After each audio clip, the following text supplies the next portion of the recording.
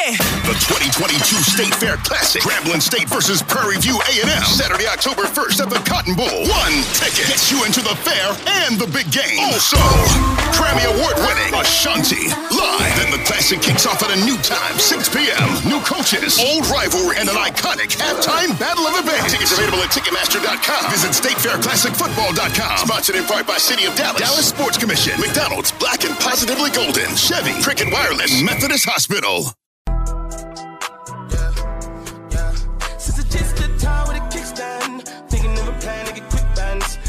You've got it locked to the HBCU Football Daily Podcast for today, Friday, August 26th. I'm Donald Ware. It's Friday! And the HBCU football season kicks off on tomorrow. We've got 3 football games for you on tomorrow. Today on the HBCU Football Daily Podcast, we're going to preview the HBCU National Game of the Week. Going to tell you what that game is. We want to talk about some of the matchups. You're looking at Florida A&M and Edward Waters getting together in Miami Gardens, Florida, in the Big Cat Classic on tomorrow. I like what both Edward Waters and Florida Memorial are doing. Edward Waters, not yet, not quite making that move, though, to the SIAC. I believe next year is when Edward Waters will have full SIAC membership. I can remember going back to the early part of the 2000s, 2001, 2002, when Edward Waters brought its football program back in conjunction with a lot of schools during that time. Shaw, one of those schools. There's a couple of other schools that Allen brought football back. Allen also making its way to the SIAC as well. So I like what Edward Waters is doing, and Florida Memorial in terms of having HBCU football in Miami. When you have the bigger the city where you can have HBCU football, the better. The opportunity for more media coverage. I mean, when you're talking about Miami, you're talking about a top 15 media market, so that bodes well for HBCU football. HBCUs really as a whole. You've got to be able to get those mediums to get on board. You've got the Miami Herald, the big newspaper there. You've got the television stations that are there as well. So you need to be able to get those mediums on board for the coverage. But I think it's great when you're on in Miami. Of course, if you look at Edward Waters and you look it being in Jacksonville, I think Jacksonville may be the largest city by population in the state of Florida, perhaps. I know Miami's more well known, but don't sleep on Jacksonville at all either. So you have that matchup as well. You also have Florida A&M playing at UNC. Then you have the HBCU National Game of the Week, which we're going to preview. The game is in Atlanta. It is MEAC versus SWAC. It is Howard versus Alabama State. And so this should be, I think, an interesting football game. Last year when you thought about the MEAC SWAC Challenge and all that the MEAC had been through entering the 2021 season, first of all, not having played in 2020 because of COVID or played in the spring of 2021 like other conferences did, including the SWAC. So basically the last season prior of football, prior to the 2021 season, was 2019. I mean, you did have, you didn't have MEAC play, but you had Howard, Delaware State, that played, South Carolina State that played some football games. But entering last year's MEAC SWAC Challenge, a lot of upheaval when you're talking about the MEAC. North Carolina A&T, the first to leave to join the Big South. Then shortly thereafter, Florida A&M leaves to join the SWAC. Very shortly thereafter that, Bethune-Cookman also leaves to join the SWAC. So now you're down to 6 football playing institutions. Everybody thinks the MEAC is dead in the water. And ultimately, that game between Alcorn State and North Carolina Central, I think most would have thought, I would have too, that Alcorn State would have been the favorite coming into that football game. Alcorn State's domination of the SWAC, especially the Eastern Division, the last 6 or 7 years, has been duly noted. It's been almost historic in some respects.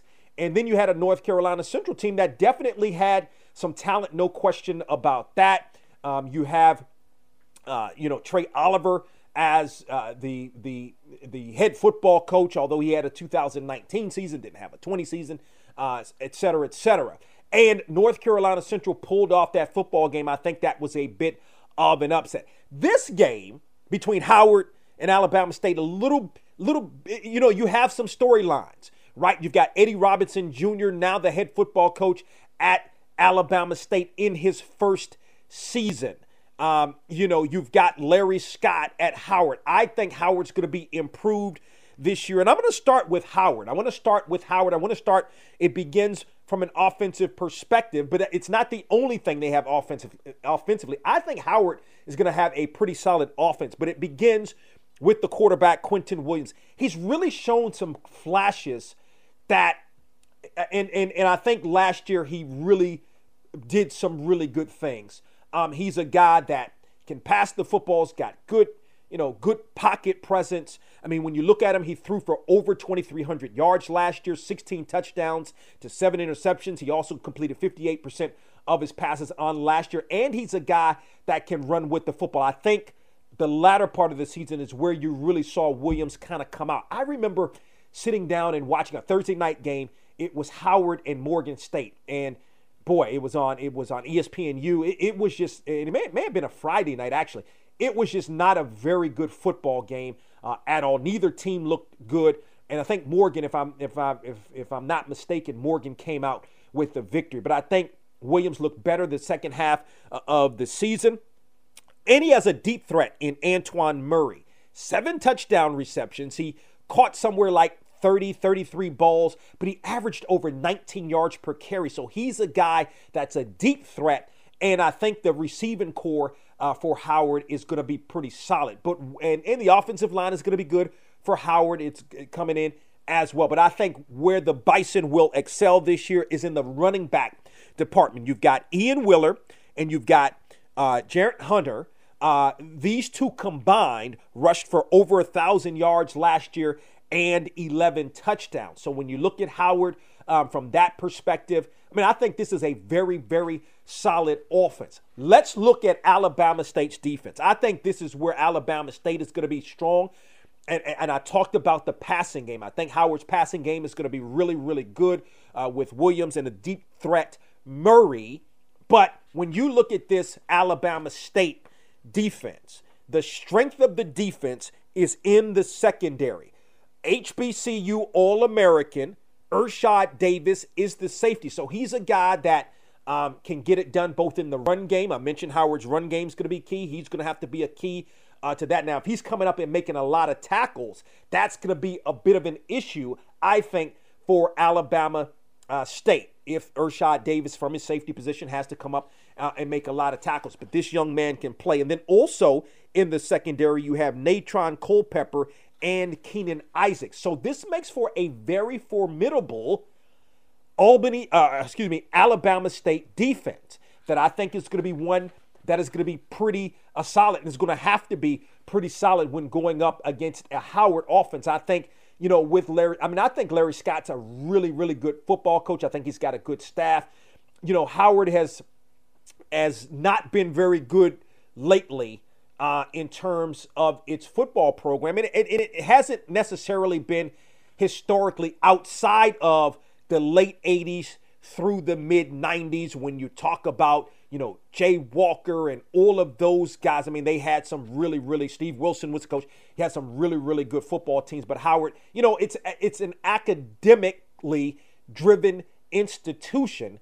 And it's much like, I would compare it very much to Duke when you're talking about from an academic perspective and not getting, not being able to really elevate that football program as it relates to how the university is seen and known, notably, both universities for that matter, really throughout the world, and not as much on the football side. But we'll see. I think Larry Scott can change that, particularly with some commitment from the university as a whole. Let's take a look at Alabama State's offense. Okay, no Ryan Nettles.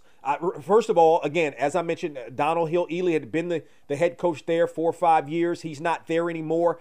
Enter Eddie Robinson Jr., who is an alum, and he's hit the ground running. No Ryan Nettles at the quarterback. We saw him in some of the things that he could do, some of the potential that he had on last year. But Alabama State brings in Auburn transfer quarterback Demetrius Davis, excuse me for mispronouncing his name. Now, he didn't take a snap. He was a highly recruited quarterback out of high school in Texas. Didn't take a snap at Auburn. They like him there in Montgomery, so we'll see. I mean, you're entering sort of a different, in Texas high school football is big time, no question about it, but this is the college level, and it's going to be a Howard team that I think is going to be tough. I'll talk more about the Howard defense momentarily. No Ezra Gray at the running back position, but you got a young man by the name of Ja'Cory Merritt who actually led the Hornets last year in terms of carries. He had 120 carries. He had 5 touchdowns. He averaged about 3.5 yards per carry. While he had the most carries, he wasn't the main back. I would still consider Ezra Gray the main back. However, Ja'Cory Merritt got a majority of carries. So they're going to have to rely on, I think, Merritt a little bit. And we'll see what Mr. Davis looks like in terms of being able to throw that football. Highly recruited kid. Didn't play at Auburn, so we'll see ultimately what that looks like. Going against the Howard defense that really has to improve. One of the keys to that defensive lineman, Darian Brokenberg. Now, this is a young man that had 3.5 sacks last year, had 5 tackles for loss. He's able to, tie those offensive linemen up and allow for some of the linebackers to be able to make plays for the Bison. He's going to have to be key, obviously, for Howard defensively against Alabama State, who, again, we still have some unknown at the quarterback position, but the offensive line at Alabama State right now is pretty good. But I think Ja'Cory Merritt's that guy that's going to break out from a running back perspective. And he's going to carry the load. I mean, this is a guy that had 120 carries as your secondary running back last year. I mean, that's a fair amount of carries. That's about 12 carries a game. I think you'll see that up to maybe 15, 16 carries per game throughout the course of the season. Maybe in this game he gets 20 carries. I think if he is able to get that many carries in the ball game and get, somewhere right around 100 yards or so, I think that may bode well for Alabama State. Hard to really kind of predict these kinds of games. First game of the season, it's not like it's a conference game where you can really gauge, and generally you don't play conference games early on, but where you can kind of get a feel for what may be happening. This is, 2 leagues that probably need to probably play more games, talking about the MEAC and the SWAC outside of classics, if you will. I mean, you saw the last couple of seasons where Alabama A&M and South Carolina State played. So hopefully we'll see more of that in the very near future. But it's hard to really get a gauge. I'm going to give you a prediction. I am going to give you a prediction. Of course, this game is in Atlanta. I think this is a game that Howard is going to win. I think that Quentin Williams has improved. Last year, again, second half of the season, I thought he did well, had a good spring. He's got some weapons. He's got a running game. He's got some receivers. He's got a good offensive line. And while I don't know that Howard's defense is great, there are some question marks to me right now, as we stand right now coming in. We could see coming out of this game where the Alabama State offense really sits. So I'm going to, I don't know about the score. I don't know if it's going to be a high-scoring game or anything like that. It's just a first game prediction.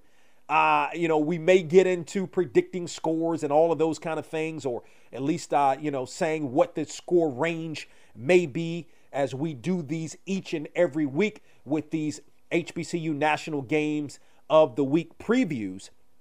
But that said, I like Howard over Alabama State.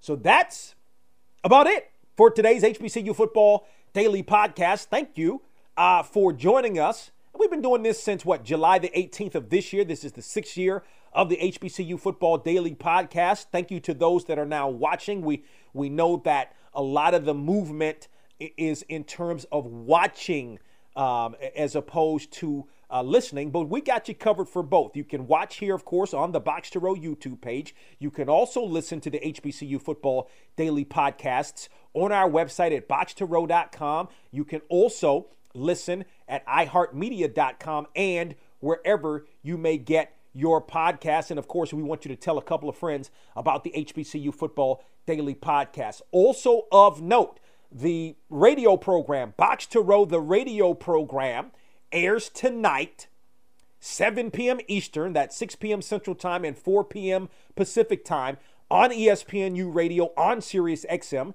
That's channel 84. And you can listen to the program throughout the weekend on a radio station near you. You can log on to our website at boxtorow.com and find a radio station in your area that carries the program.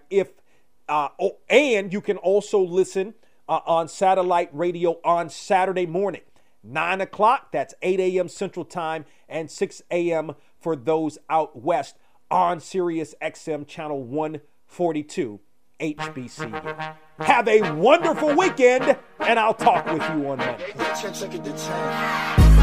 bet, couple racks, couple Grammys on him.